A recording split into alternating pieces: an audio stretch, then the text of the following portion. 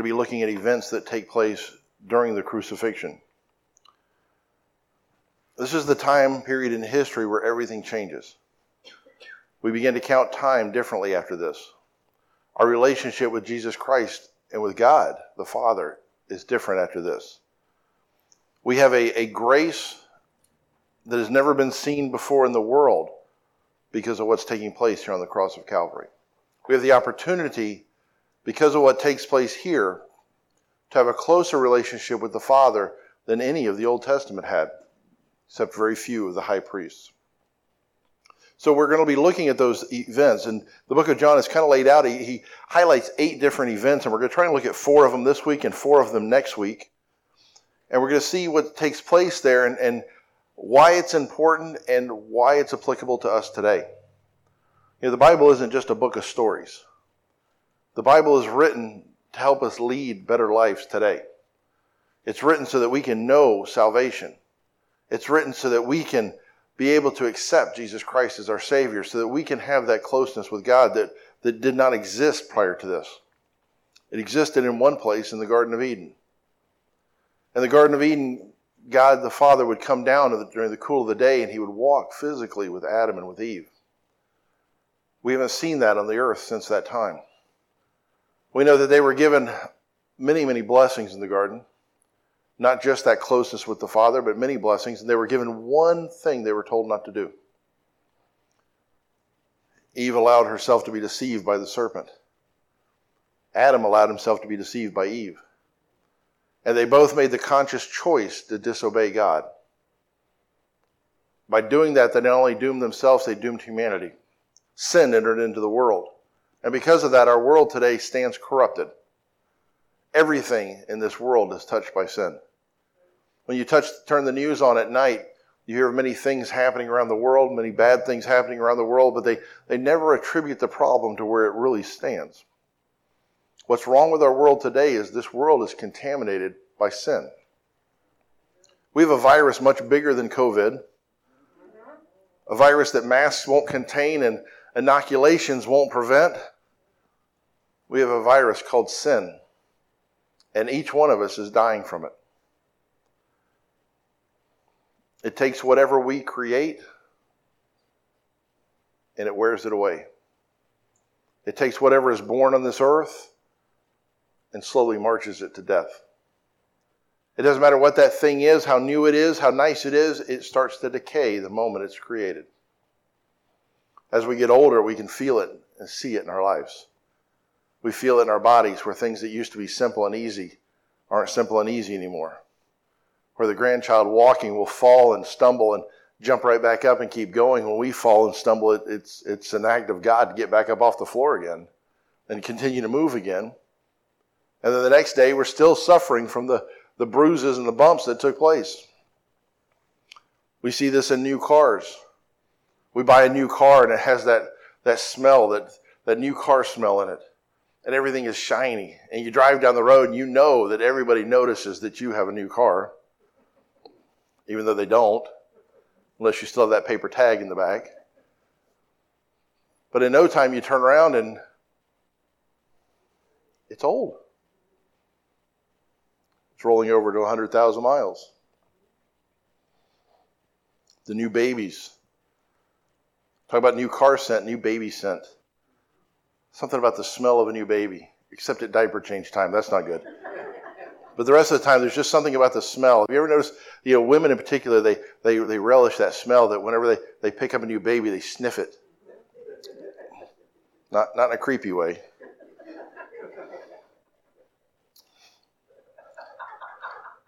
So many inappropriate political jokes are floating through my head right now. Because they have that smell. But they don't stay like that, do they? They become teenagers and young adults. They become rebellious. They start acting like they have a mind of their own. Nobody chuckled. Really? But everything is contaminated by this thing we call sin. The news will never credit our problems to sin. They will never say that a drive-by is the result of a sin. They'll never say that a murder is the result of sin. They'll never say that a theft is the result of sin. You'll never see the news attributing it to that. They'll try and find other things, but it's all because of the sin that's in this world. Jesus Christ came for one reason. He did a lot of stuff. He fed the hungry. He embraced the sinner. He healed the sick.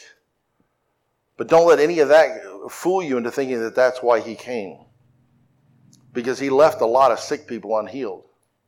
He left a lot of hungry people unfed.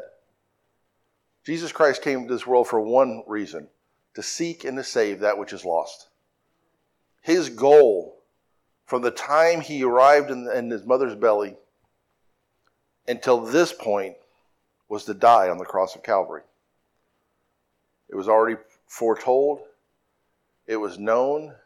He has mentioned it throughout his ministry that this is why he came. He came to die so that we could live. And the events that take place on the cross, although a very short period of time in his ministry, is the most critical time in the events of mankind. Everything changes. Back in our text in chapter number 19 of John, verse number 16, says, then delivered he him, this is talking about Pilate, remember from last week, then delivered he him therefore unto them to be crucified. And they took Jesus and led him away. And he, bearing his cross, went forth unto a place called the place of a skull, which is in the Hebrew Golgotha. Notice what's taking place here. Pilate delivered him. The Roman centurions, the guards and all, they brought him. But notice what it says on here. In verse 17 it says, and he, bearing his cross, went forth. This is one of the many pictures we're going to see during these verses where this isn't somebody that's being drugged to the gallows. This isn't somebody that's being forced to do something they don't want to do. He took up his cross and he went forth. Everything that's transpiring, no matter how difficult it is for us to conceive or imagine, everything was by his hand. There's nothing that takes place here that he did not have full control over. This was not a walk of shame. This was not a walk of a victim. This was the march of a victor. This is what he came here for. Pilate thinks he delivered him. The soldiers think they led him. But in actuality, Jesus is the one that did everything. He bore the cross. He went forward. He's the victor. In John chapter 10, verse 11, he says, I am the good shepherd. The good shepherd giveth his life for the sheep. Over and over in his ministry, he told us what was going to happen. He told his disciples what was going to happen. John chapter 10, verse 15, he said, I lay down my life for the sheep. Repeatedly, he told us what was coming. We see the crucifixion in verse number 18. It says, where they crucified him and two other with him on either side one, and Jesus in the midst. Now we know from reading in other places other than John who these two were, or we know some things about them. They were thieves. They were ones who actually deserved, by the laws of that time, to be nailed to a cross. Not Jesus. He's crucified between thieves. This is the second event. Two unjust thieves. This is the picture of the preeminence of his sacrifice. We see the picture of his sacrifice here in the fact that he is being associated with common criminals. He's being associated with people who are unjust. He's led and goes to be crucified with the unjust. He's dying for them. You see, these two thieves that we look at and we say, well, they deserved it, or they were bad people. They are a picture of us. They are a picture of humanity. Because neither one of those thieves deserved to have Jesus die for them. They deserved exactly what they were getting. And none of us deserved to have Jesus Christ die for us. Not one of us is worthy of the sacrifice that was made. But yet, just like those thieves, he's dying for our sins as well. 1 Peter 2:24 says, who his own self bare our sins in his own body on the tree, that we, being dead to sins, should live unto righteousness, by whose stripes ye were healed. His sacrifice gives us the ability to be whole again. His sacrifice gives us the ability to be saved. It's also the picture of guilt. Jesus Christ was being counted as the King of sinners. One that knew no sin. One that knew no guilt, had no guilt, was being found guilty of the sins of the world. Verse number 19. And Pilate wrote a title and put it on the cross. And the writing was, Jesus of Nazareth, the King of the Jews. This title then read many of the Jews, for the place where Jesus was crucified was nigh to the city, and it was written in Hebrew and Greek and Latin. Then said the chief priests of the Jews to Pilate, write not the King of the Jews, but that he said, I am the King of the Jews. Pilate answered, what I have written, I have written. We see something interesting here. Pilate made him a sign. This is unusual. It wasn't something that they typically did. Sometimes they would notate the crimes, but notice he put up there that he was the King of the Jews. Now, there's some political reasons probably why he did this, to show the Romans' ability to be over the Jews. We see many different things in this. But notice where he put this on his cross, and where Golgotha is, if you've ever been there, if you've ever seen it on a map, where Golgotha is where they would sacrifice these people, where they would crucify these people, you could see it from all around the city. Because the point of the crucifixion, we'll look at in a moment, the point of the crucifixion wasn't just to punish people for their crimes. The point of the crucifixion was to warn other people not to do the same thing. And so they would put them on the crosses, and sometimes it would take days for these people to die on the cross. But they would be able to be seen from all around the city. Now, skeptics have said, well, even if he put a sign up there, is there any way they would be able to read it from the city? Well, human nature is that we seek out those things. That whenever we drive, one of the things in marketing is that if you're going to put a sign out, you make sure all the letters are big enough that people driving by can see. But have you ever noticed that when you see a sign and you can't quite read it, that sometimes you double back to look at it again? Because you're like, what did it say? Or you'll catch one word and that word will question you. You'll go back and look at it again. And so there is some marketing sense here, but it's that human nature that they're looking out and they see these crosses. They're like, wait a minute, that one has a sign on it. What does it say? I can't read it from here. Let's get closer. And so people could see it. It was written in 3 different languages. You see, because the city was a city of trade. It was a crossroads of the world, if you will. And people from different backgrounds and different languages would come there to do business. And so this wasn't just a message to the Jews, this was a message to the world. It was a message that needed to be told. People read the title. But we don't see a huge upheaval in the town as a response to this. Much like today, people see Jesus Christ, which, by the way, Christ is actually a title. They see the name, they know the name and all, but there's not a huge turning to that name. We see that huge turning come as the disciples begin to live out his lessons, as they begin to preach and teach his lessons.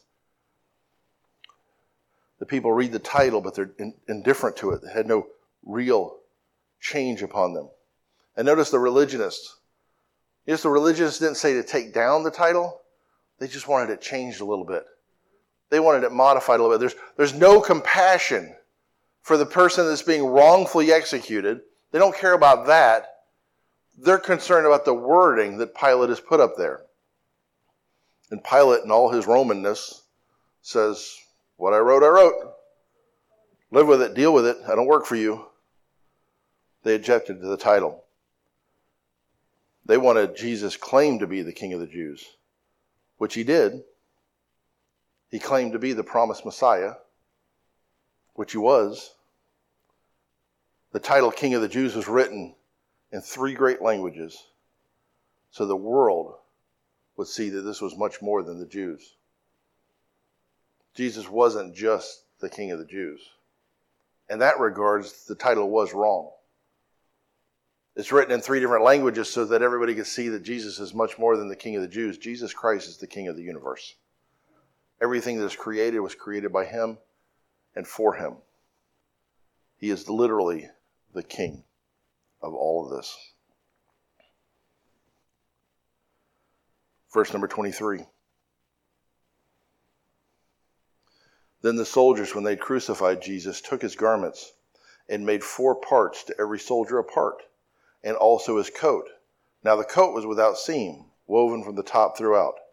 They said therefore among themselves, let us not rend it, but cast lots for it, whose it shall be, that the scripture might be fulfilled, which saith, they parted my raiment among them, and for my vesture they did cast lots. These things therefore the soldiers did. The soldiers are gambling for his coat without even realizing that they're actually fulfilling scripture. It's another picture of the world and the insensitivity of the world. The world will hear the story of Christ. The world will see the story of Christ written out in the scripture, portrayed in plays, put in movies, told from person to person, and they're insensitive to it.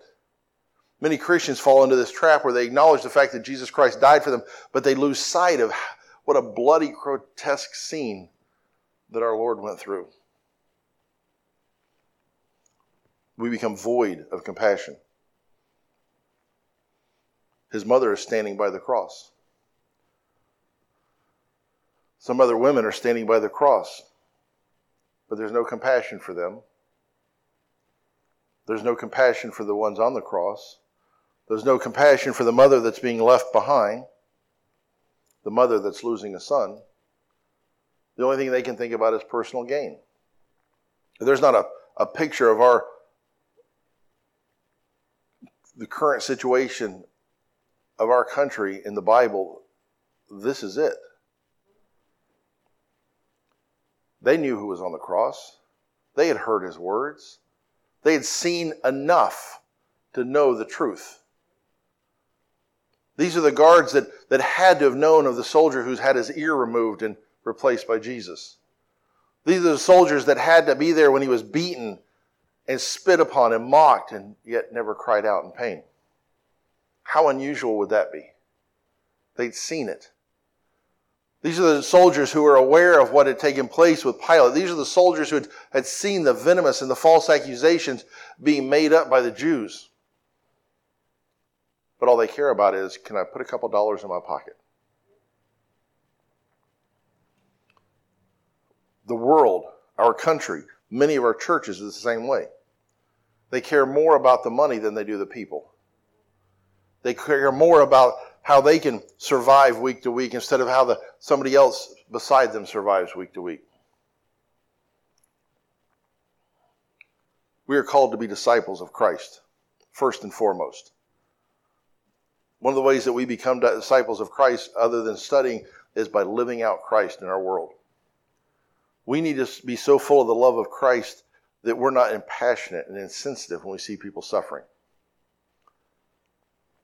Most of you do a pretty good job with that. Most of you are pretty good about when you see somebody hurting and suffering, reaching and helping them up.